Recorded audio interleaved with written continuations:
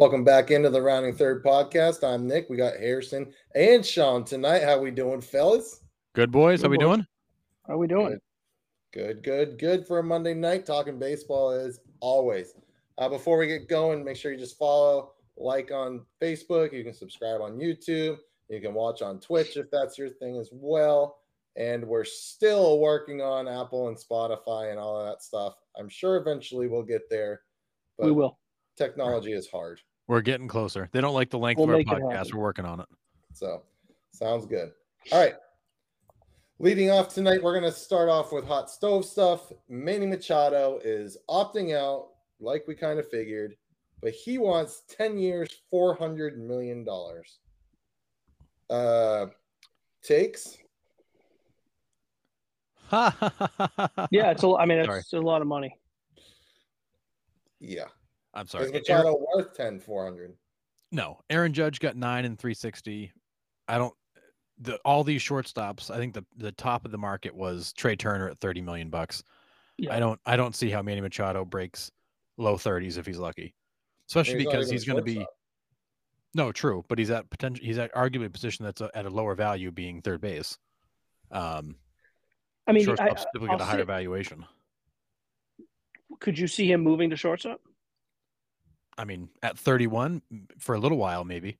I mean, he played it. Did. Yep. In Baltimore, he was a shortstop. Yeah. I don't know. It's one of those things that the player's the player. So, like, theoretically, like a player that puts up the offensive numbers that Machado puts up on a regularly consistent basis, whether he's playing defense at shortstop or third base, like, should it matter that much? Probably not, but it does. It just does. Yeah. I mean, it's shortstop and second base. They just get paid different. It's just the way it works. I don't know at 31 years old when this season, or I should say, because he turns 31 in July. So, by July of next season, he'll be 32. Yep. Am I starting someone's contract at 32, paying them $40 million a year, taking that into their low 40? I just don't know. Like, I feel like that's so much. And considering, you got to remember this too. By the time that contract is in the middle of it, we're likely going to be in a new CBA in which a salary cap is implemented. So if you're a team that's signing him to 10 years, $400 million, likely 60% of that contract will be paid to him while your team is under a salary cap. Are you going to be wanting to pay a good significant chunk of your salary cap to a 37-year-old Manny Machado? I don't know. No. Are you going to pay $40 million a year to a guy who's 38, 39, 40, 41, 42? That's crazy. Like, I mean, I don't know. I just think it's a lot. Like, you're asking a lot. Yeah. So apparently he had set this deadline with the Padres of February 16th was his contract negotiation window. And that's when he announced he was opting out when they didn't come to terms. Right. The Padres offered to tack 5 years, $105 million onto the back end of that contract to get him to 42, but they weren't going to give him $40 million a season, $30 a season, or $30 million a season for the last 5 years of it. They're going to give him 21, which I think for a 37, 38, 42-year-old Manny Machado is still a pretty generous amount. Absolutely. Oh, I mean, I think so too. And considering if you're Machado too, you're doing it in a place in San Diego where for that part of the contract, they have Xander under contract. It likely means that they're going to try. I mean, Juan Soto is likely a pipe dream, but I'm sure they're going to try to keep Juan Soto. I mean, this is not going to be a bare bones franchise. I mean, there's obviously players are going to come and go, but I mean, you're going to be playing on the left side of the infield. If you sign that extension and you agree to that, you're going to be playing on the left side of the infield with Xander for the next 10 years. Yep. Like, what? How do we say no to that? Yeah, that team's going to be good for a while. So it tells you that not only, like, he wants to be the centerpiece of an organization. Yep. Is what he wants. Yeah. Right? He wants $40 million a year. He wants to be the guy that ESPN puts up when they say Wednesday Night Baseball, and the picture that comes up on TV, he wants it to be Manny Machado. Which, whatever, man. I mean, he's earned it. I mean, he's a hell of a player. He's, perennial MVP candidate year in and year out. So, yeah. I mean, I'm not knocking him for it, but But that was always the kind of the word on him when he was a free agent the first time, was that he's incredibly selfish, and he has to be the guy. And in San Diego, he was the guy for a little while there. And now they brought in Soto and Tatis Jr.'s, they put a lot of emphasis behind Tatis Jr. Now Xander's there, and now he's just another guy on a roster that's loaded with stars. And he immediately opts out, which tells you exactly what he's in it for, which is what Sean's saying, is that he wants to be the headliner, he wants to be the guy, he wants to get paid like the best guy on the team, and he's not that anymore in San Diego. So he very well may be looking to move on and go somewhere else where he can be the guy, even if they don't win. And it's probably not fair for me to say, and Nick, I'll let you cut in after this, but I don't know. But it's probably why he left LA. A short period of time as a Dodger. I mean, imagine if you have a chance to be, especially at that point in time, like he wasn't playing in LA when they were a doormat franchise. Like this was a really good franchise with good young players, a good manager, a good front office. Well, decent manager, good front office. Wasn't he in the World Series they played against the Red Sox? Yeah, but he was just a rental though, right? He went over at the deadline and he wasn't going to stay. He went over at the deadline, but I'm pretty sure there was an offer there for him. There was. Yeah, because he said no to that, and then a couple years later they went and got Trey Turner. Yeah. I just think, Machado aside, look at the contracts coming out. The contracts are trending downward, right? The years are increasing. The annual value is decreasing. This is the same way as you see a lot of these NFL teams trying to get underneath the cap. They're stretching out the contract a little bit to keep the money down underneath the cap that we know is coming. So maybe teams are starting to trend in that area, towards that salary cap coming. Yes, it's in 4 or 5 years, but if they start doing it now, then it's, they're not going to have to change anything when that cap comes in. And it's also a way to protect. And he's not worth $40 million. No, it's a way to protect some of that downside risk. You give a guy an average of 30 or 28 million bucks a year. Well, really, for the first 4 or 5 years, you're really giving them like 40. Then the back years, you're really kind of giving them 18 or 20, and you're averaging it out and calling it, we're going to split the difference and just spread it over all these years. Because I can't imagine giving 42-year-old Manny Machado $40 million. Like, that just seems insane. Yeah. Yeah, in particular, and again, I mean, it's important to note, particularly when there's likely to be a salary cap at that time. Right. Like, that's the one thing we always said about baseball. But, like, can you imagine they're paying this guy that much money? It's like, well, it's not my money. What do I care? Like, it doesn't hurt the team because if the owner's willing to pay it, well, now it's going to start hurting the team. Like, now the team will be affected and impacted because if there's a salary cap and you're allotting 20% of that to one player who's 41 years old, that's just not going to fly. No. Yeah. That's not good. Well, staying with the Padres, they go ahead and they sign Michael Wacha.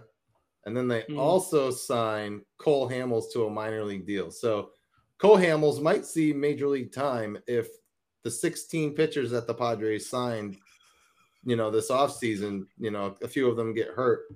I mean, Michael Wacha to have on the backside of that rotation or a long relief guy, that's just going to solidify that rotation for sure. Well, and with Wacha's history that he's only going to be available for probably 2/3 of the season anyways, and you've got enough bodies where you can mix and match and work people in. But Wacha was really good for the Red Sox last year when he was healthy, and they're getting him for not a lot, and he's an awesome depth piece. I like the idea of the depth piece with him too, because they went out early in free agency and they gave Seth Lugo a chance to come over from New York, and they're giving him a chance in the starting rotation. And Seth Lugo hasn't been a starter in a while. Like, he's been that guy that comes out of the bullpen with his nasty stuff. I mean, the electric fastball, the disgusting curveball. But he wants to start, and they're giving him a chance to start. But Michael Wacha also gives you the opportunity. Let's say Seth Lugo doesn't work out as a starter. You're not losing much. I mean, you can slide Mike Wacha right in. Seth Lugo goes back to where he's comfortable in the pen, and he's now a legitimate weapon coming out of the bullpen. Like, you're not really losing much. And I wonder if San Diego was looking at, and they're just going, I can't believe he's still there. Like, they probably weren't expecting Michael Wacha to still be there. And they're saying, he's still here. Let's see if we can get him for the low price of, and they did. And you got to give him credit. I think that's going to turn out to be a good move for them. I do. I think he's going to do real well in San Diego. And I think to that point, Sean, nobody expected him to still be out there. Everybody thought the Red Sox would grab him up. And now all of a sudden the Red Sox announced this week that Brian Bellows got some potential issues. And you're thinking, man, it'd be really nice to have Michael Wacha in camp, but where the hell is he? Yeah. I mean, that rotation just, I mean, we'll get to it in our NL West preview, but I think that rotation puts the Padres over the edge for me. I mean, the front three alone with Darvish, Snell, and Musgrove. Yep. And then you add those depth pieces in there too. You got 3 or 4 guys you could pick to be your 4 and 5 starters. I mean, you got options. Yeah, absolutely. White Sox re-signed Elvis Andrus for his 28th major league season. That guy's been around forever. So I mean, under the radar signing, but I know the Red Sox were kind of looking at him for a little bit. And where the hell were the Red Sox on that one? Yeah, I think they're happy with, Kike or Mondesi at short, or revolving that door and just hoping that Story comes back at some point. Well, I still wonder if the Sox are still making an effort with San Diego for that the Korean. I can never get the Korean guy's name right. Oh, Kim, it's not Kim, is it? Ha-Seong Kim? I think it might be Ha-Seong Kim. Yeah. Is that I can never get his name right. I gotta look it up now. I'm pretty sure it is. Ha-Seong Kim, that's the right one. Ha-Seong Kim. Yeah. Yep. I'm still wondering. It makes too much sense. It makes too much sense. He defensively can play both second base and shortstop. He's fine at the plate. Like he's not going to win any silver sluggers. He's not going to go out there and put the game on his back. But he's serviceable at the plate. He's a good base runner. He can cause some havoc when he gets on base. He's damn reliable defensively. It makes too much sense where he can play second, he can play short. Kike can play second, Kike can play short. Mondesi can play both. I mean, really the only guy that's kind of hampered by one or the other is Arroyo. It's just a second baseman. But it gives you a lot of flexibility. I don't know. I could be talking out my ass, but I find it hard to believe that are the Sox okay with what they have going in? Yeah, I'm sure they feel okay about it. Are they pumped? No. I just find it so hard to believe that these guys aren't. And what's Kim doing in San Diego? He's not going to get any at bats. He's not going to play. He's playing. He's starting at not with Bogarts there now. Yeah, right. That's what I'm saying. He's not going to play. No, right. He's got no home now. He's going to be a backup. I mean, what they could do is they move Cronenworth to the outfield. Yeah, they're still projecting that Kim is going to be the leadoff hitter and the second baseman. Yeah, because you're gonna slide Cronenworth over to first base, and you're gonna push Tatis Jr. in the outfield when he gets back. But I mean, so you've got an opening day projected lineup for the Padres of Kim at second, Soto, Machado, Bogarts, Cronenworth at first, Nelson Cruz DHing, Matt Carpenter in the outfield, Austin Nola catching, Trent Grisham in the outfield. When Tatis Jr. gets back, I'm assuming Carpenter probably goes to the bench and becomes a sub.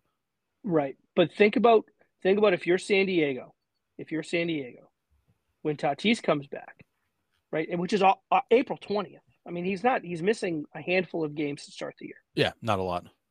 Wouldn't you be much more comfortable, and this is just obviously a Red Sox fan from my point of view, wouldn't you be more comfortable with Carpenter can play first base, Carpenter can play the outfield, with Cronenworth playing second, and going and bending a team like the Red Sox over a barrel for a guy that they need? Ha-Seong Kim is not winning you any batting titles at second base. I'm not saying that he stinks.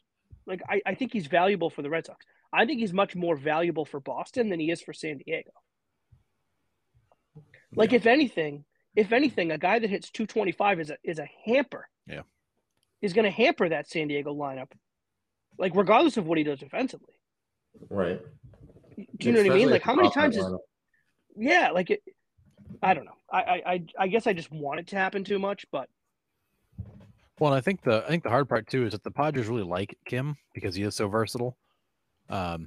it might be one of those where unless you blow me away with an offer, we're just going to hang on to the kid. Sure. And that's fair. And I get that. I mean, I just, they do have a ton of versatile pieces, though. Cronenworth is versatile. Matt Carpenter is versatile. Tatis, I mean, we can dump. I mean, he's versatile. I mean, Tatis can play pretty much anywhere. But Tatis still has 2 months to mess it up somehow. So he's still got time. So no, I for some reason I might look like a fool. I think he's really going to play it straight and narrow here. I think he realizes some of the things he said and the way he's come out. Like I think he realizes that, we get no more slack here. Well, he'd be stupid to keep playing this game. He just needs to get on the field, play, shut everybody up, prove that he is the guy that everybody thought he was, and then all the talk will end. But if he continues to screw around and do stupid stuff and miss time and not perform, he's just going to continue to have people riding his ass. Yeah, absolutely. Another thing, Frankie Montas for the Yankees is out for the season with shoulder surgery. So that makes the deal for him at the deadline. He gets hurt, doesn't help him in the playoffs, and then bang, he is out with shoulder surgery and is done. So Yankees are without him. That's looking like a really bad deal now. It does, but I have a hard time knocking it just because I was the guy at the time the Yankees pulled it off. I wanted the Sox to go get him, So it's one of those where like it looks bad. Some of those just end up looking bad. I will say Montas was one of those weird guys that had those weird stats where like outside of Oakland, his numbers were average. He did. But like inside, weird. And it was like, is that just because like he benefits from the ridiculous amount of out of bounds space that they have? Like he just, what I mean? Like it doesn't really make any sense, but at the same time it does a little bit. So I don't know. Tough break for the Yankees, but yeah. And then the last thing I have for leading off, and I agree. Real quick on that, Nick. I agree. Montas was a trade that had to get made, and there's other teams that wish they had made it. It's just too bad to see that he's going to end up contributing nothing. Right. Yeah, and who knows when he comes back, what happens? I mean, right. We'll see. Yeah, good stuff. And then, last thing I have leading off, Clayton Kershaw is out of the WBC. Mm-hmm. He is out because of insurance issues. He's too old. They won't insure his contract. End of story. So it's not injury related. No. He's just out because he can't be insured. Yeah, it's interesting because it's one of the things I think a lot of us don't realize happens behind the scenes. Because keep in mind, these guys are all on guaranteed contracts. So if Kershaw goes out to the World Baseball Classic and blows his arm out, misses the season, the Dodgers still pay that salary. So MLB works with insurance companies, and one in particular, I can't remember the name of it, that actually when these guys go to the WBC, they buy insurance for the contracts. So if Clayton Kershaw goes out and blows his arm out, he still gets paid, but the insurance company reimburses the Dodgers for the cost of that contract. So it's not coming out of the Dodgers payroll. So in this case, there were two players on the WBC rosters that could not get insurance because of age and condition. Clayton Kershaw was one. He dropped out because the Dodgers would not waive it. And number two is Miguel Cabrera. Couldn't also not get insurance, but the Tigers waived it to let him go play. Because honestly, if Kershaw gets hurt, the Dodgers are screwed. Cabrera gets hurt, I don't think the Tigers are no better or worse. But it's not only that, though. Like, it's I mean, how is a guy like Miguel Cabrera really going to get himself badly hurt? Yeah, it's unlikely. Right? Like, Miguel Cabrera, I mean, he's going to hit for Venezuela. That's what he's going to do. Yep. He's not going to leg out doubles. No. Like, he's not, you know what I mean? Hasn't done that in years. He's going to put the ball over the fence, or, he's going to end up at first base. Like, there's not real risk. I get the Dodgers not waiving Kershaw. Regardless of how much he means to them, it's like, buddy, like, you could hurt yourself. Like, your career could be over. We're trying to squeeze a couple more years out of you one by one, and your career could end. So, like, I get that. Like, I understand that. Yep.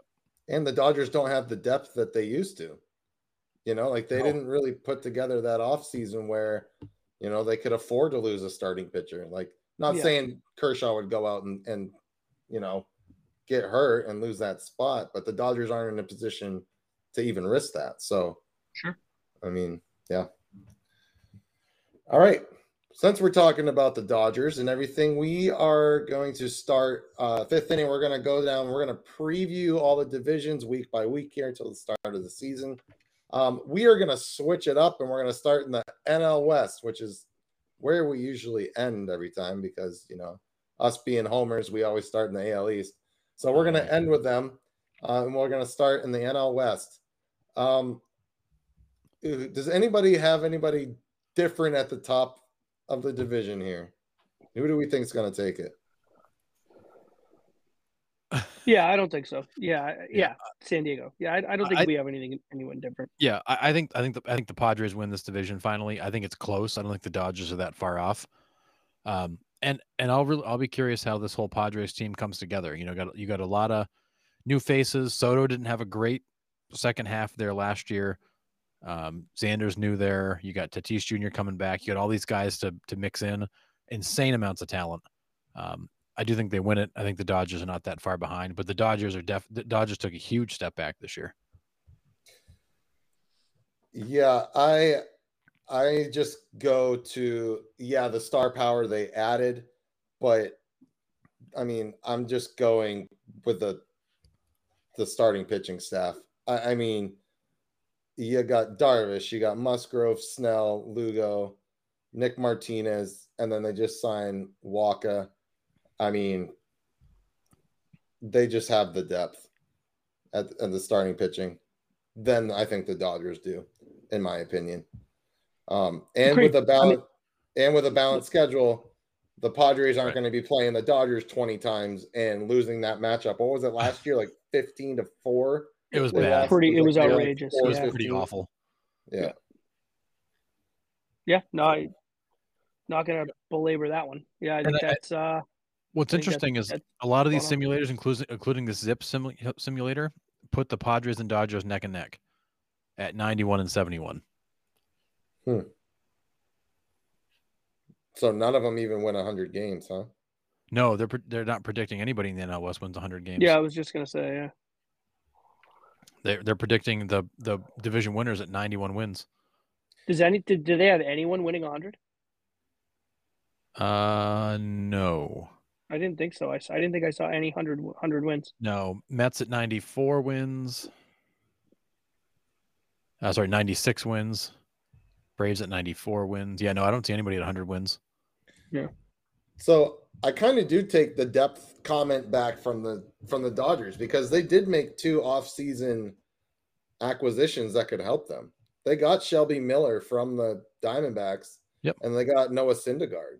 Well, and they signed JD Martinez, he will hit. Right. I mean, they've not had a good offseason, but it's not like they did nothing at all. But yeah, I mean, their starting 5 are Kershaw, Urias, Gosselin, Dustin May, and Noah Syndergaard. I mean, that's not. Yeah, they're still going to pitch. It's not bad. I mean, I think last year it was kind of like the Dodgers and the Padres. I think this year it's more like we've leveled it out now. You know, maybe the Padres are a hair better, but it's going to be. It should be a good race. The Dodgers are not as good as they once were. The Padres are better than they were. They probably meet somewhere in the middle, and I think they'll be battling for that division all the way to the end. Yeah. So you guys agree Dodgers second then behind the Padres? I think the Padres win that division by a couple of games. I like the Giants, but I don't think the Giants are taking second place. I agree. But I like them. They're not there yet, but they're not that far off either. Not quite. I mean, they were so weird having that 110 win season. Was it not last year or the year before? Like, yeah, that was a fluke. Like, what just happened? Yeah, they got this kid they drafted 4 overall in 2018, the catcher there, that's supposed to be the heir apparent to Buster Posey. This is going to probably be a make or break year for him. I expect. I'm interested to watch him in spring training, kind of see how he's doing. I think if he has a good year and he comes up and does the things that they expect him to do, I can see the Giants making a little noise. I just don't know if all around as a whole club, if they can keep that up for a whole year with the balanced schedule. You know, not being able to play Colorado 20 times, like you don't really like that matters. Yeah. You know, so we'll see. I still think they get third place, but I'm not so sure they're there yet. Are you talking Joey Bart, the young guy? Bart, yeah. Bart, yeah. Yeah, I agree. I think it goes Giants, Diamondbacks, Rockies to fill out the the rest of the NL West for me. I think Diamondbacks and Rockies are a coin flip. But I mean, the Diamondbacks lost Shelby Miller, was their stud down there. So like, yeah, I don't know who else pitches for them. And Mad Bum. Yeah, trying to have a better year, I guess. But yeah, that's how I would fill out the rest of that division. Yeah, I look at it as you've got the Padres and Dodgers who are battling for the division, the Giants who are kind of on the outside looking in, and then the Rockies and the Diamondbacks who are just existing out there, for whatever, doing whatever it is they do. Do you think the Giants could vie for a wild card spot? Yes or no? Outside chance. Too much in the NL East, huh? I feel like it's not just that. I mean, the NL Central, the Central's too, not man. bad either. Like you've got the Brewers and the Cardinals, and the Cubs are going to make noise. The Cubs might be the best defensive team in the National League this year. The Cubs got so much better defensively. So much better defensively. Yeah, when you think playoffs, you got Padres, Dodgers, Braves, Mets, Cardinals. And then after that, the sixth team could easily be the Brewers. It could easily be the Cubs. It could be the Giants. With the Phillies, we're the Phillies in all this. That's right. Yeah. I feel like the Giants, there's too much in the NL this year for them to really have a chance. I agree with Sean. Maybe if they catch fire at the right time, maybe they could slip in, but I think there's at least 6 or 7 teams ahead of them. And who knows? The MLB could still change the playoff format. They got a month and a half to change it. Everybody gets a trophy. Let's bring them all in. I mean, it seems like they change the playoff format every other year, so maybe they'll let it ride this year and then change it again. But I think when you look across the landscape of baseball, I think the NL is more loaded than the AL is right now. I don't know. I don't know about loaded. I think the NL is more up in the air with, like, when you get past the top 4 or 5. Like, you get past the division winners, right? So you have your division winners. You have your San Diego and, let's just say, Mets, Atlanta, and then flip them. Sure. And then you have St. Louis, right? Like, outside of that, then, like, you got San Francisco, you got the Phillies, you got the Cubs, you got the Brewers. And I do think the Cubs will make a major step this year. Like, I think the Cubs are completely not talked about enough with what they did this offseason. Defensively, they added some pop offensively. I think this Suzuki guy is the real deal. He's only going to get better getting in the league more. So anyways, I still think the American League is just I don't know. I think, like, I'll take the Astros over anybody. Yep. I will take as records, and I'll take the Yankees. I don't think the Yankees are going to win a title, but the Yankees are talented enough where they're going to win 95, 94, 96, 97 games. It's just what they're going to do. Yep. Right? Yeah, I guess maybe. I would take those 2 teams. Maybe the Mets are the only team in the National League I would take over those 2. Yeah, I think the National League probably has 7 or 8 legitimately good teams. I think the American League's got 4 or 5, and then a bunch of teams that are like, what the hell are they doing? I guess I'll give you that. I talked myself into agreeing with you. I'll give you that. So I feel like the National League's a little bit more top heavy. The American League's a little bit more like who's going to emerge, because like the American League Central is a complete disaster. It's bad. Out west, you've got the Houston Astros, and then the Mariners like way behind them, and then everybody else. In the American League East is a big friggin' question mark, because you got the Yankees who are very good. You got the Blue Jays, who I think got a little bit better. You got the Rays. I don't know. You got the Orioles, who did nothing. You got the Red Sox, who are kind of a mess. I don't know. I feel like in the National League, I think the National League is gonna be a lot of fun this year, because you literally have like 8 or 9 teams that should make a run at the playoffs. For the American League, I think you got 4 teams that have a legitimate claim and a bunch of teams that are going to fight over the last couple of spots. I talked myself into agreeing with you. I'll give you that. Which is funny, because really for years and years and years, it's been the American League was the strength. Right. And I feel like that pendulum has swung. Absolutely. Yeah. But look at who defected. You lost Justin Verlander. You lost Xander Bogaerts. These guys all jumped to the National League. Yeah. Facts. All right. Yeah, so we're in agreement pretty much all the way down the board in the NL West here. We got Padres, Dodgers, Giants, Diamondbacks, Rockies.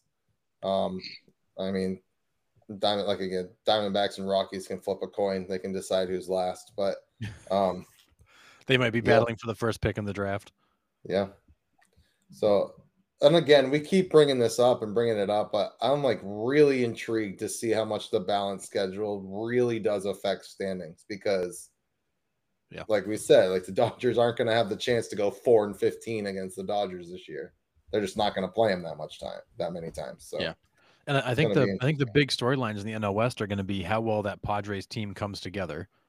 Yeah, and then do the Dodgers miss the loss of players like Justin Turner, who were key contributors and leaders in that clubhouse? Yeah, do the Dodgers fall apart a little bit because they don't have those key people anymore? Right. I don't know. We will see. All right. So next week we will move to the NL Central and see how that one pans out. We are going to move on to the 7th inning where we threw out there. We're going position by position. We're going to do the best 3 all time, and then the best 3 first basemen right now. So position by position, we are going to go through that. Who wants to go first on this one while I pull out people's answers? We're gonna start with all time. Sure, we'll start with all time. All right. So I'll go first. All time first baseman, I've got Lou Gehrig. Mm-hmm. I've got Stan Musial. I love Stan Musial. Huge Stan Musial fan. And Albert Pujols. There were a few guys that scared pitchers in their prime, like Albert Pujols did, and he actually could play some defense in his day. Yeah. Mm-hmm. Who do you got, Sean? Lou Gehrig. I hate to piggyback on someone else's, but how do you not go with Lou Gehrig? I say, how do you not? That's the only one I'll take the same. I'll take Lou Gehrig. I'll take Jimmy Fox. Jimmy Fox absolutely raked at first base. Oh, yeah. And you know who's one that's maybe not top 3 of all time, but I absolutely loved him. I will always love him. Jim Thome. Give me Jim Thome all day. I love pointing the bat at the pitcher. I thought was the most epic stance ever. So great. There are. How do I want to say this? Jim Thome. Let's just say it, Nick. He swung from his ass every swing. He didn't get cheated on a single swing in his a billion-year career. No. He was so like he was on everywhere he went was on good teams. Yeah. Like he was almost, I don't want to say never, but like he was just on teams that were just good. Like there's just something about the guy where he went, teams were good. Teams won. They competed in the playoffs. Those Cleveland teams, it's a shame they never won a title. It really is. It's an absolute shame. Stacked. It's a shame that he never won a title in Cleveland. Mm-hmm. Well, was it the 95 team that won 100-something games, went to the World Series and lost to the Braves? Like that team was so good. Loaded. Stacked. Manny Ramirez hit like 7th for them. Like, that's crazy. But yeah, Jim Thome. I'll take Jim Thome. Okay. Obviously Lou Gehrig for me. And then I also piggyback on Harrison with Albert Pujols. I mean, 700 home runs, one of the 4 guys. Like, I mean, come on now. And then my third is another 500 home run guy out of the South Side, Mr. Big Hurt, Frank Thomas. Mm-hmm. Dude was just an absolute beast. One of my favorite players to watch of all time. I've never seen such a ginormous human being in my life. But the guy was just a tank too. First baseman had a lot though. Like first base is a tough position to do top 3 all time because it's like everyone's top 3 is likely going to be different. I mean, all 3 of us, we had Lou Gehrig. Most people are going to have Lou Gehrig too. Like you got Jeff Bagwell in there. You got Harmon Killebrew. You got Miguel Cabrera, Todd Helton, Eddie Murray, Mark McGwire. I mean, like, Eddie Murray's a great one. Eddie Murray. First base is loaded. It was loaded. Yeah. You could have. I mean, if you had me take my bias hat, Eddie Murray. Like, how do you not put Eddie Murray in there? Switch hitter, 500 homers. Absolutely. So that was a loaded position. We do have a Bagwell and all these other guys that played there. I mean, so many good first basemen. We do have a couple comments. We have Jackie Robinson, Don Mattingly, Albert Pujols. Mattingly. I think Jackie Robinson is. He did towards the end of his career. Okay, I was gonna say I don't remember second base, but I mean that's how I view Jackie Robinson. Yeah. Jackie Robinson's a second baseman, but and then honorable mention, steady Eddie Murray is what Randy commented. So, no, Eddie Murray's a great one. Yep. Mm-hmm. Brian said Stan Musial, Keith Hernandez, and Keith Hernandez, another one. Yep. And then a couple people, because the way I worded it, I said top 3 first basemen, so they listed like third baseman, and I was like, no, I wanted first baseman, guys. I was like, sorry, and then they didn't give me their first baseman, so whatever. So yeah, those are what we have. I don't know. I'm pretty sure Nolan Arenado was one of those picks. I'll take him as the best all time at any position. I don't care. Yeah, absolutely, I'll put him at first. I don't care. He would win a Gold Glove instantly. He win a the dude win a Gold Glove anywhere on the field. Anywhere. The dude could win a Gold Glove if he was a designated hitter. For Christ's sakes. I mean, for real. Agreed. All right, top 3 first baseman order right now. Vladdy Jr., Paul Goldschmidt. And that third one's hard to pick. No, there's so many good choices. Yeah, like I'm the same too as me. I took Matt Olson as my third. That's who I took. Oh, okay. Matt Olson's a real good one. But I was Goldschmidt, Vladdy Jr., Matt Olson. I mean, the third one is there's so many good choices. It's crazy. There's First base is loaded in baseball right Pete now. Alonso. I mean, I'm biased. I'll go with Pete. Yeah, I mean, you got Pete Alonso. You got Freddie Freeman. I say it that way. I'm not upset with Pete. Like I said it, but yeah, that'll be my third. So I was on the fence between Pete and Freddie Freeman, so I'll take Freeman as my third. Sure. I'm so tired of Freddie Freeman. It's not even funny. It's just because he's in LA. If he was still in Atlanta, you wouldn't be butthurt and you would love him. You're probably right. You're probably right. I know. It's fine. Just not a fan anymore. Our viewers kind of agree. Brian says Polar Pete, Vlad Jr., Freddie Freeman. Jim Britt says Arenado, Devers, and Ramirez. I mean, those guys would all be great at first base too, for the record. Right.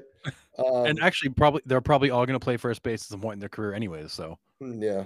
So, but yeah, that was just funny because Nick Fanning did the same exact thing and picked the same 3. So Arenado, Devers, and Ramirez. Good choices. Yeah, we'll get to them eventually, fellas. But yeah. So I mean, first base all time is definitely so hard to pick. Like it's loaded. There is a lot for sure. So many good players played first base. Yep. Next week we will do. We'll move over to second base. There's a lot to pick from there too, so I'm excited for that one. And for current second baseman, other than Altuve, it's going to be interesting to see. Well, it's a bit of a a bit of a resurgent position this year. Yeah, for the past couple of years. You had a guy like Jazz Chisholm who's not even a second baseman anymore. Now he's back in the outfield and right. Yeah, absolutely. All right. It's a position that and just before we move on, like I'm interested to see what we get next week because it's a position that historically has been such a defensively driven position, which you put up with, offensive numbers, right? Because the guys defensively are so good. And not to say that, but I mean, a guy like Luis Ariz, that guy's not much of a glove. Like he doesn't do much for me defensively. No, but he's good. He's serviceable. He going to help. But boy, is he going to help Miami offensively. That's what I'm saying. Like Miami's going to love his offense. So it's like it's not something you're used to seeing from that position. Right. So and I think that's even true historically. You know, look at some of your best second basemen of all time. You know, the Joe Morgans and Ryan Sandbergs and Jeff Kents and Rod Carews. Like a lot of these guys were great on one side of the ball and serviceable on the other. And it's one of those positions that's always been. It's almost like catchers. You were either a great defensively or great offensively, but very few were good at both. I mean, we've talked about it before. I would love to see that Rod Carew season where he hit like 371 with 0 home runs. And he won the batting title. He won the MVP. Yeah. I mean, imagine no home runs. You just walk up, you just go and watch him slap the ball all over the field all day long. Dude, doesn't matter. That must be the most, like, he must have been one of the most frustrating guys to pitch against because it's like death of a thousand cuts. Like if I'm going to make a mistake, put it over the fence and call it a day. Like if I'm gonna, you just every mistake is just like single, double, single, double. It's like God damn it, man! Like just put it over the fence and call it a day. I literally just sawed that guy off, and he just legged out a double down the line because he. And it's a lot like Tony Gwynn's peak years. I mean, Tony Gwynn's peak years, the guy would hit 390, hit three in 1994. The guy hit 394 with 12 home runs. The year after 368 with 9 home runs. Like they just wore you the hell out. But you'd think a guy that made 9 more than Rod Carew had in 1978. Right. You'd think a guy like Rod Carew who made contact that often would accidentally hit one out. Right. But no, not once. Not a single one. Even D. Gordon hit a home run. Right. Right. That still hasn't landed. But yeah, I mean these high contact. I mean, there were many years where like Tony Gwynn hit 336 with 4 home runs. But it's like, holy cow, how is that possible? I remember when I played when I was in my freshman year in high school, our freshman year team, we were taking batting practice maybe second practice of the year. And so our coach had we were inside because it was March, right? So we're inside, we're not doing anything outside. So we're in the gym, and he's got the cage comes down, and he's got a video camera to the side, and the whole idea was everyone's going to take hacks BP wise, and then afterwards we'd go. He was one of the science teachers. So we'll go into the science room and we'll watch, and we'll just not necessarily dissect swings, but we'll say hey, maybe this is where we could, hands up a little bit more, whatever. And I was in, and he's like, "Oh, you're a bit of a slap hitter, huh?" And I took offense to it. And he was like, "Dude, some of the best hitters in the world, don't take offense to someone saying you're a slap hitter." Right. And he's like, Tony Gwynn was a slap hitter. This guy was fantastic. So Ichiro was a slap hitter. Tony Gwynn was a slap hitter. Rod Carew was a slap hitter. Those guys did all right. They did okay. Yeah, they did okay. Goodness. All right. Well, I did put out a question last week. We're moving on to rounding third question about who was going to be our first overall draft pick. No one really answered that. That's fine. We still got a couple more weeks until we get that going. So we were talking after the show about our best fictional baseball starting rotation. So I did put it out on the Facebook page just to see some responses. And we did have some. So I will give their answers, and then we'll go around and give ours. This is kind of fun to think about. It was really fun for us to talk about it after the show last week. So here we go. Henley the Rose said Steve Nebraska as the ace. So he's from The Scout. I love that movie. And one of you guys said you hadn't seen that movie before, right? I never seen it. Man, never seen it. You have to watch it. It's so good. Steve Nebraska's in my rotation too. I love Steve Nebraska. Dang, I got to get on it then. Chet Steadman, Ebby LaLouche, Ricky Vaughn, and then Kenny DeNunez from The Sandlot. I love it. So that was Henry's. Nick Fannings is absolutely hilarious. He took Henry Gardenhoser, Henry Rosenberger, Henry Rollingardner. So he just took the Rookie of the Year in all 5 spots. So yeah, I mean, why wouldn't you? You know what? Well played, Nick. Well played. Right, it's so funny. And he goes, as my closer, I'd have Wild Thing. I mean, of course you would. Sarah Carter also commented. She said Kit Keller from League of Their Own, Henry Rowan-Gardner, Kenny DeNunez, Miles Penfield II from the Cucumbas from Hardball, and then Ricky Vaughn. Yep. So those were her 5. Who do you guys have on yours? I had I did some similar ones. Kenny DeNunez is a good one. I loved Mel Clark from Angels in the Outfield was a good one for me. And then why can't I think of his name? Kevin Costner's character from Love of the Game. Billy Chappell. What was it? Chappell, thank you. Yeah, he was one. You know who I also love too from the original Bad News Bears, the daughter, Amanda. I don't know her last name. But you know the one that he goes and gets, and she's just mowing people down. Amanda Wurlitzer. Was that her last name? Wurlitzer? Yeah, Wurlitzer. Yep. Yeah, that's a good one. That is a good one. Yeah, those are good ones. Who did you have, Harrison? So I had Ricky Vaughn. I've always been a huge Ricky Vaughn fan. I had Billy Chappell. For Love of the Game is one of my favorite baseball movies of all time. Me too. I had Steve Nebraska from The Scout. I had Ryan Dunn from Summer Catch. Ooh, great one. And then I had Henry Rowan-Gardner from Rookie of the Year. And then my closer would absolutely be Kenny Powers. Yeah, absolutely. Oh, 100%. fantastic. Yeah. 100%. Kenny Powers is so good. I got Henry Rowan-Gardner, obviously. I mean, the kid was a stud. And then Ginny Baker. I don't know if you guys remember the series. It was a 1-season series on Fox called Pitch, and she was the first female MLB player. And she threw like low to mid 90s. It was a pretty good series. They never continued it because, they just didn't. Yeah. And then Chet Steadman, Billy Chappell. And then I have Chet Steadman's a great one. Keep in mind, Chet Steadman was played by Gary Busey, and that damn is right he was. That alone is reason to pick him. Yep. Damn right he was. And then my last two here, I know I went 6 because I have an honorable mention. And you're always that guy that adds one more. Right? Bugs Bunny is my 5th starter. I mean, he's also my catcher, my first baseman, my entire infield and my outfield. So Bugs Bunny. And then honorable mention for me is Sam Mayday Malone from Cheers. Good one. So good. Yep. Never saw him pitch on the field, but you knew he was a pitcher. I will throw one more honorable mention out there for a movie that most people probably haven't seen, and that is Rigoberto Sanchez from Trouble with the Curve. If you have not seen Trouble with the Curve, that is actually a really good movie. But I've talked to a lot of people that are baseball fans that have never even heard of it. Peanut Boy. It is a good movie. Yeah, Peanut Boy, exactly. Peanut Boy. That's a good movie, and he throws a nasty curveball. You know what? I'll just say this. You know what kills me about Rookie of the Year, and I love that movie. It was literally my favorite movie growing up. Like when Pat and I were kids, we would every day in the summertime we would watch Rookie of the Year. I'm sure my parents were just like, "This is the worst movie of all time," but we watched it every day. And then I still watch it all the time. But you know what kills me? Chet Steadman.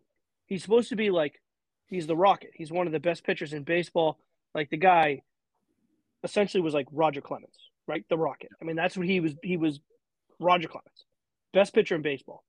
And in the middle of the movie, there, like Henry's like starting to warm up to the team, and they're on the plane. They're going out west in the West Coast, and he's like, "Oh, Henry, what'd you get?" Henry's like, "Chicken tenders." What about you? He's like, "One of the best Salisbury steaks I ever had." Buddy, if you're the best pitcher in baseball, the best steak you've ever had is not on an airplane. That's the most ridiculous thing of all time. It's a throwaway line. Like I get that it's a throwaway line. It makes me angry every time. I hate that you pointed that out because now that's all I'm gonna hear. I know now it kills me. It's ruined that movie for me now. Like, how can you tell me that the best Salisbury steak you've ever had is on an airplane? Like that is just that's ridiculous. Well, and let's be serious for a minute here. Like best Salisbury steak, that's a low bar. Like, sure, but still, and I recognize that. But an airplane, the best one you've had is on an airplane. Not true. Do you know another underrated baseball movie that not many people talk about is $1 Million Arm? Yeah, or The Scout, Nick, right? The Scout. The Scout, never heard of it, right? But $1 Million Arm, they go to India and they try to find the best cricket arms and bring them back into MLB. Like that was a pretty good movie too. But yeah, a couple names I was surprised we didn't hear at all were Roy Hobbs from The Natural. Okay, yeah. And I'm also surprised we didn't hear about Nuke LaLoosh from Bull Durham. No, someone had him. Sarah, did somebody have him? Okay. Sarah had him, I think. So, yeah. I'll always remember him hitting giving up the home run off the Bull's ass, and that's all I can ever think of with that movie. I never think him was a good pitcher, but the Bull's still there, baby. You can still get free steaks. It is still there. Free steak. Still get free steaks. But that was a great movie. I mean, that was pretty cool. I mean, that was fun talking after the podcast last week about, all the arms, all the movies and stuff to put that together. So we'll try to find more interactive questions like that for you guys because you guys seem to enjoy those a lot. So it's amazing how many baseball movies there are out there. Right? There's a ton. Good ones. Yeah, how many good baseball? Yeah. There's a lot of good baseball movies. There are. Yeah. So, yeah, they were actually talking to the NC State women's coach for basketball, and they were just giving them like rapid fire questions. And they're like, "What's your favorite sports movie of all time?" And he goes, "For the Love of the game."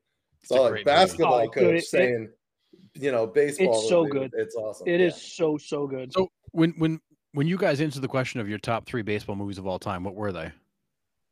Oh God, I don't remember. Let's go back to the tape. It changes every week. What would you say are your top three? I would say Little Big League for me. For Love of the Game, probably number 1. Number 2 is probably Little Big League, and number 3, Field of Dreams. I really like. Yeah, agreed.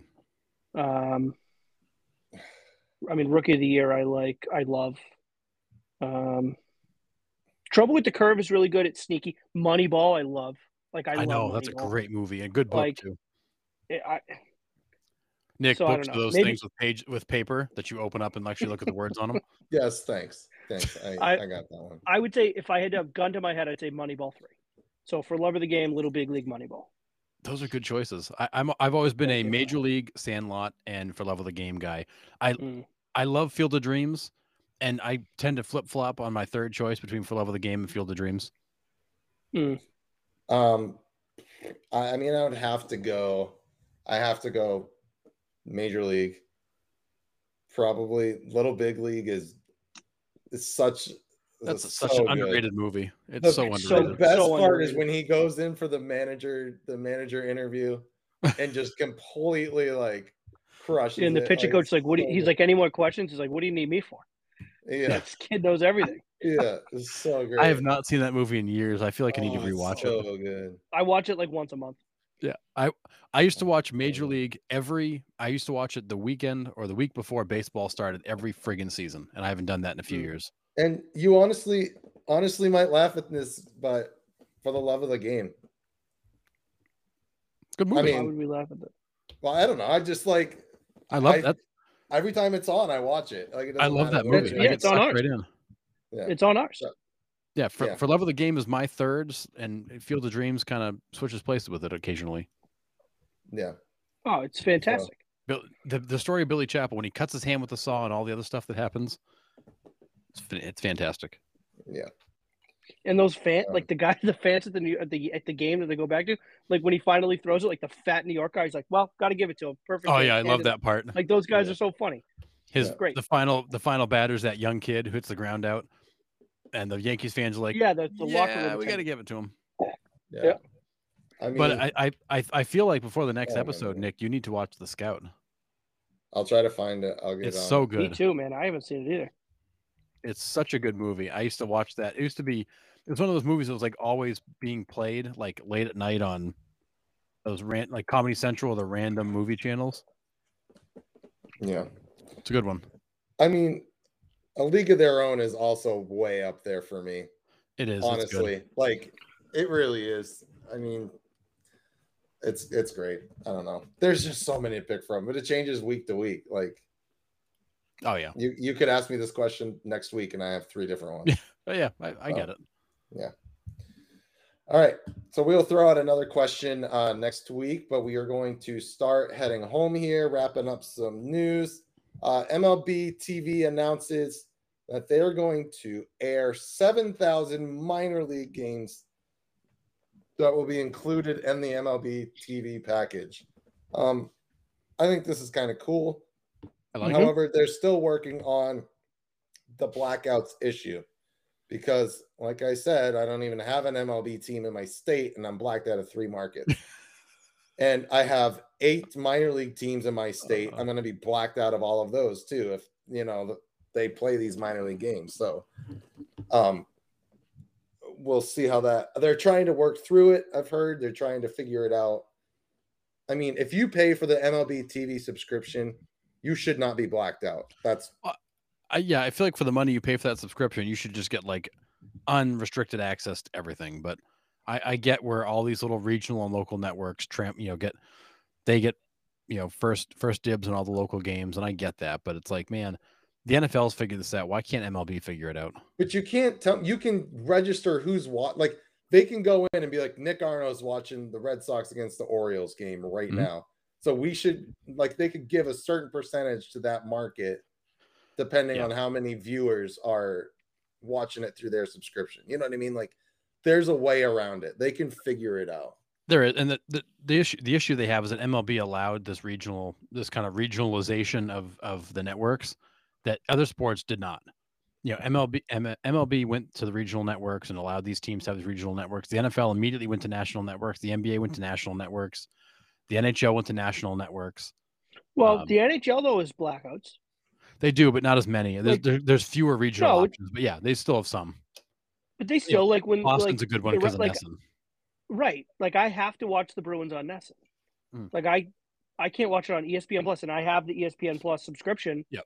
But I have to watch the Bruins on NESN. Yeah, there's a handful of teams that have blackout issues, but it's not as widespread. Yeah. So, I mean, that was kind of cool, though, to get 7,000 minor league games in there. So, I mean, that's a really good amount of minor league games that are going to be televised, which is kind of cool. And the cool part, too, is that a lot of your minor league games are in the afternoon. A lot of times they're playing like a Wednesday afternoon getaway game, and it offers people another opportunity to see baseball. And as much as we rail on baseball for not promoting young players, this is actually doing that, which is great. Yeah, sure, absolutely.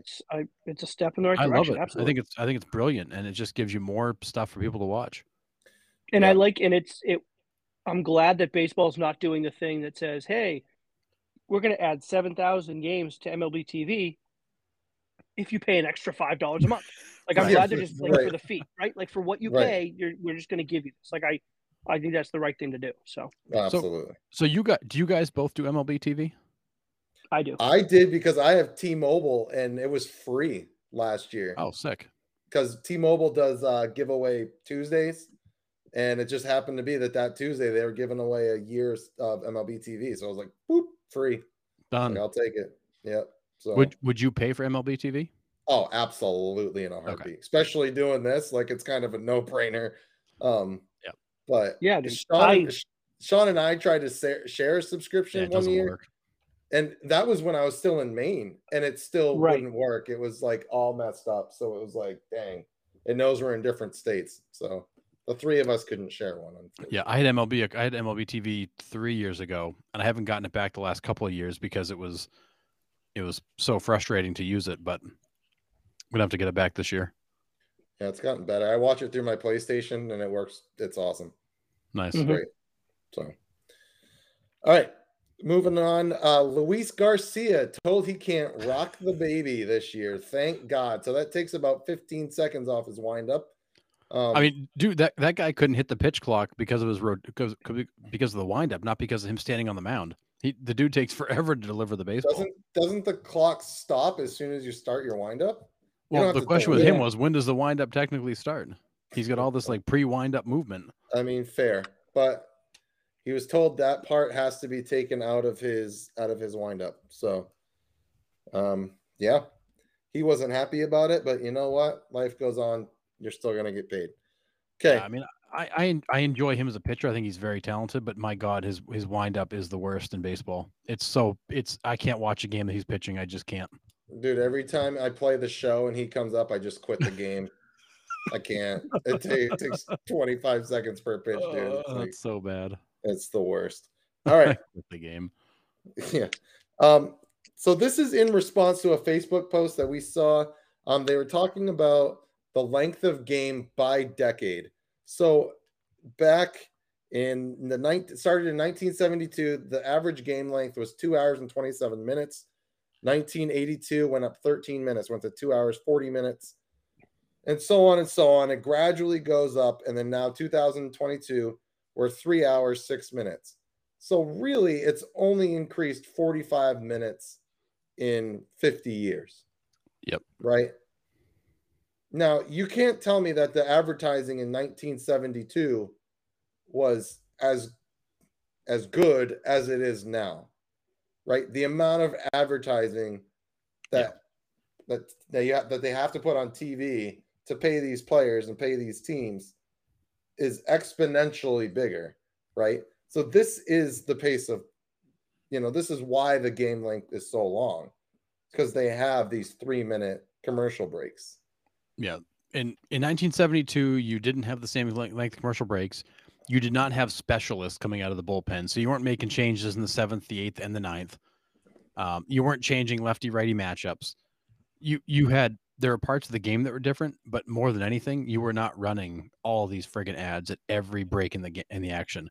I remember growing up as a kid watching the games on WSBK or whatever coming out of Boston before Nesson was around, where they'd make the pitching change and they'd stay. Like you'd watch the pitcher warm up, they'd run some stats and talk for a minute. So every now and again you see it when they run out of there. If you have a game where we have a decent number of pitching changes, you'll run into that. You'll get to like the 8th inning and they'll only have in between inning ads. Yeah. And then they'll keep it. But it just they're like, let's pause for station identification. Well, there's that. Like something like that. But every now and again it will happen. It's just, listen, it's something that, it's not just baseball, it's all sports. Like it's something that comes along with, if you want your sport, if we sit there and we want baseball to be marketed better, and we want the league to promote these players, and we want the league to promote the game, and we want all that stuff, well, that the cost that comes of that is we have to deal with this. Like, that's just how it is. Because the more we market these players and the more we market this game and the more popular this game is, the more expensive it's going to be, and sponsors are going to want to run ads. That's just how it works. Yeah. Right. So my whole point of bringing this up is not necessarily the advertising part of that piece, as much as the fans are yelling at MLB that we need to speed this up. We need to completely change the game and make it faster, make it more entertaining. When in fact, the games are, pretty much the same length as they've always been. Yeah, the average length of the game, minutes. Right, hasn't changed. Has it gone up a little bit? Sure. But like with the amount of advertising, like we were just talking about, that's going to automatically add an average time to your baseball game. So it's not necessarily like we don't need to make all these changes to baseball to speed the game up when it's not the game itself that's slowing down. Right. And I would even say, and they'll never do it because you have to give them advertised dollars back, and baseball would never do it. But if we're going to be, commercial break should be in between innings, or half, every half inning. Every half inning, we should be commercial breaks. When we go to the bullpen, we stay here.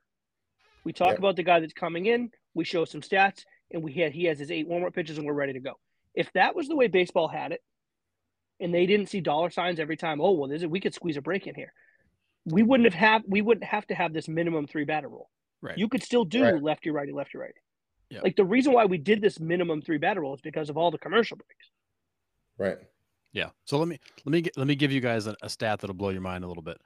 So MLB, the average game is 3 hours and 6 minutes. The NFL, 3 hours and 12 minutes. Nobody's screaming the NFL game takes too long, although I think it does, because the commercial breaks drive me bananas. After the kickoff, between the kickoff. But that doesn't happen anymore. That doesn't. No, they've got it, a lot of that they've taken out. But still, an NFL game it used to be worse. Oh yeah, it used to be way worse. An NFL game still takes 6 minutes longer. But they play once a week. Right. That's there's that. Right. Exactly. Well, that's nobody's true complaining about the length of an NFL game because it's once a week and it's more action packed than baseball. What I think honestly what's happened is the attention span of the consumer just doesn't fit baseball anymore. So we can make the game 2.5 hours. They're not going to friggin' watch it. They have to make the game exciting. They've got to market the personalities and the games and the matchups and the beauty of the game, and not just try to make it shorter. You rushing through a baseball game doesn't do anybody any good, because the consumers show they'll sit there for 3 hours and 12 minutes to watch a football game. How do we get them to watch a baseball game? Yeah, it's a fair point. I mean, it's just, it's hard to sit down for 3 hours every single night and watch a full baseball game, right? I mean, totally. even us diehard baseball guys, like, it's hard to dedicate 3 hours a night, 162 times plus playoffs, during the year. Yeah, like, I get it. Like, football, there's a lot of mornings. Once a week. Yeah, there's a lot of mornings I'm just grabbing the highlights and calling it good. Yeah. Sure. Yeah. Because it's a lot of games. But yeah, I mean, it was just interesting that I saw that, and like, it's not necessarily the pace of the game that has changed as much as it is. It's the advertisement length in between innings, that's causing, the length of game. The pitcher might be ready to go and the umpire's standing there like this because ESPN hasn't come back from break yet. Like it's yeah. So we're making all these changes to the game when in fact the game itself isn't really the issue. No, and the average minor league game is 2 hours and 39 minutes, which is pretty much on pace with what it was in 1972 for MLB because there's no commercials. Right. But you're still not going to find a minor league baseball stadium sold out unless just the Savannah Bananas charging $200 a ticket. But that shows you right there. TV's added most of that 40 minutes. But at the end of the day, it's more about getting the consumer to be able to actually tune in and watch it. Right. All right. Well, I'll get off my soapbox for a little bit about that. So we'll move on to the last thing that I have tonight. Is we had talked about this a couple months ago about Steven Strasburg, about his season-ending, possibly career-ending arm injury. He tried to come back and he suffered a really big setback, and there's no timetable for his return. If there is anything working for Steven Strasburg, it is that he's still fairly young, right? He's 32, 33. So, I mean, hopefully he can bounce back from it, but I mean, I don't know. It sounded really bad last year when we heard that he went down. Yeah. Because they pretty much said right away, they're like, yeah, this isn't good and we don't know. And I was like, okay, that's all you're gonna give us. So but yeah, just unfortunate because I mean, we were kind of talking before the show, like, has Steven Strasburg done enough for the Hall of Fame? Like, could he have a quote unquote Sandy Koufax type career? Like, has he done it, long enough to earn those Hall of Fame numbers? Was the guy dominant? Absolutely. 1,000% dominant when the guy was on the hill. But did he do it long enough? What do we think? Yeah, I don't know. I mean, it's 1,400 innings in his career. He doesn't have 2,000 innings. No, I would like to see, for a guy that's pitched 13 years, a lot injury riddled. Doesn't have a Cy Young. Twice finished in the top 5. Once finished in the top 3. Did win a title. So I mean, he was there and he was a big part of that. Certainly was a huge part of that team that went ahead and won the World Series. But I don't know. And I'm the one that posited the question to you guys.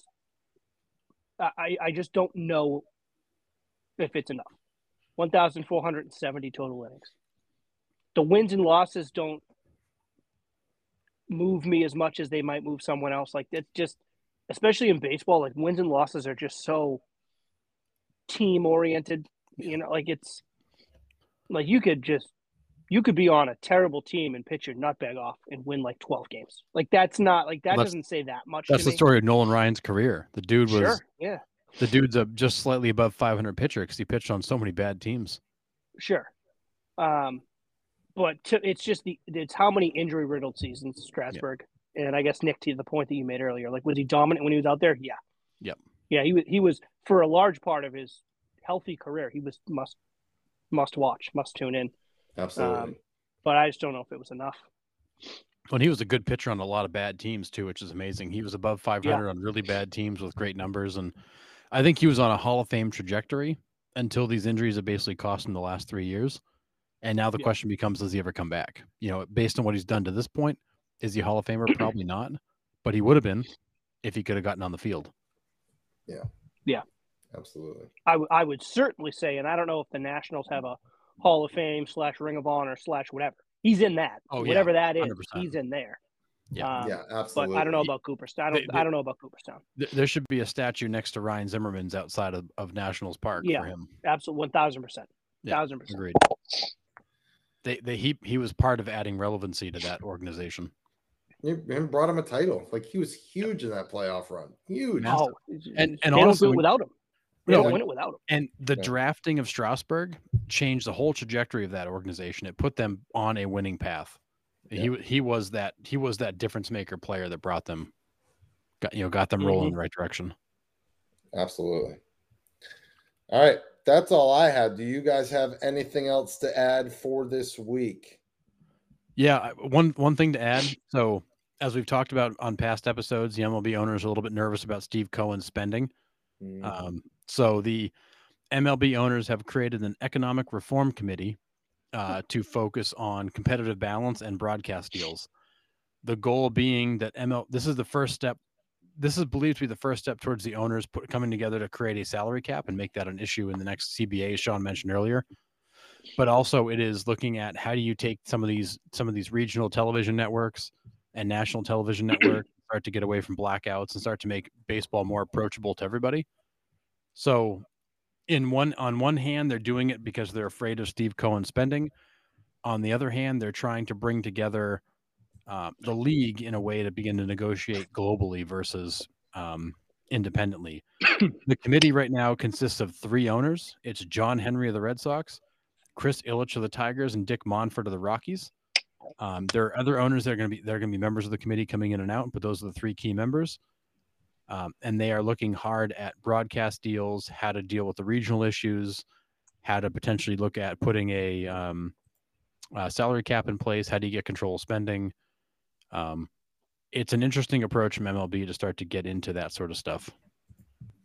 I actually saw something that was funny is that when they do this committee and they're like, oh, well, how come these other teams didn't form a committee when you weren't spending the revenue sharing? Right. And then it's like, and then underneath it says the Pittsburgh Pirates have left the chat. It's like, but we talked about that with the last CBA. Like, if MLB is going to put a salary cap in place, they got to put a floor in place. You can't let these teams spend. And I think they will. I think they will. I mean, pretty much every league that has a cap has a floor. Mm-hmm. Right. It's just that we don't really talk about the floor because the cap is what's always threatened. Like there will be, if there's a cap that's put in, there will be a floor. Well, I'm not. And you know why we don't talk about the floor? Because the teams that spend at the floor suck, and they're not worth talking about. Right, but they're meeting they're meeting the minimum. Right, exactly. Do you know what I mean? And it's like, listen. It's like getting meets expectations on your review. Well, the thing with baseball right now is because there's no floor, we can equally shit on the Athletics and the Rockies as much as we can shit on the Mets and someone else because we're like, oh, this guy spends so much, but these guys spend so little. Yeah. But if the floor is moved up to here and if the Rockies and A's are spending, then like, hey. Yeah, it's better for baseball. And ultimately, there's more money available to players if those teams that are below the floor come up and you pull the couple of teams that are above it down. There's actually more money overall in the game that way. So it's good to see MLB address this issue and get real about the fact that they need to deal with some of these things, like the network deals, like the blackouts, like the spending issue, the over and the underspending. I don't know what it leads to, but it's nice to see them actually do it. But they've got their work cut out for them because I think the other leagues have done a better job of cleaning up that kind of crap, and MLB's still dealing with it years later. Yep. I mean, we talked about it last week. I will say this. Last thing, Nick. Sorry. No, I think we are at that boiling point, though. Where I think the players, for years, we've said, well, baseball's never going to get a salary cap because the players won't allow it. I think we are at that boiling point, though, where the union is going to look at the future of where the game's going, and the players are going to say, we kind of got to put this in. Yep. We don't love the idea, and maybe we just have to hold our nose and jump in, but we got to put this in because it for the devil's advocate that I was playing last week, you got to put it in. It's time. Yeah. It's time for MLB to address these issues they've danced around for the last decade. Yeah. It's time. All right. Anything else tonight, fellas? No. WBC starts in a couple of weeks. We've got some baseball that's meaningful. Teams are at spring training, getting ready. So I feel like we're there. We're coming up on meaningful spring training games here soon. Goodness. Our second full year of baseball coming for this podcast. Man, this has been a blast. It's been a ride, and I can't wait to keep going. So, well, and we picked a hell of a first year to start, right? Oh my God, that was a tough winter. That was a real tough winter, but you know what? We got through it, muscled through it. All right. So next, I will throw out question of the week next week on Facebook. We will go over the NL Central Division, our preview for that next week. That'll be a fun one. That will be a fun one. That one will be tight.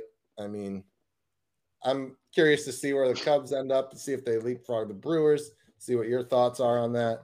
And then we move on to the best all-time second baseman and the best 3 second basemen right now. So tune in next week, Monday at 8, and we will see y'all then. See ya. All right, boys.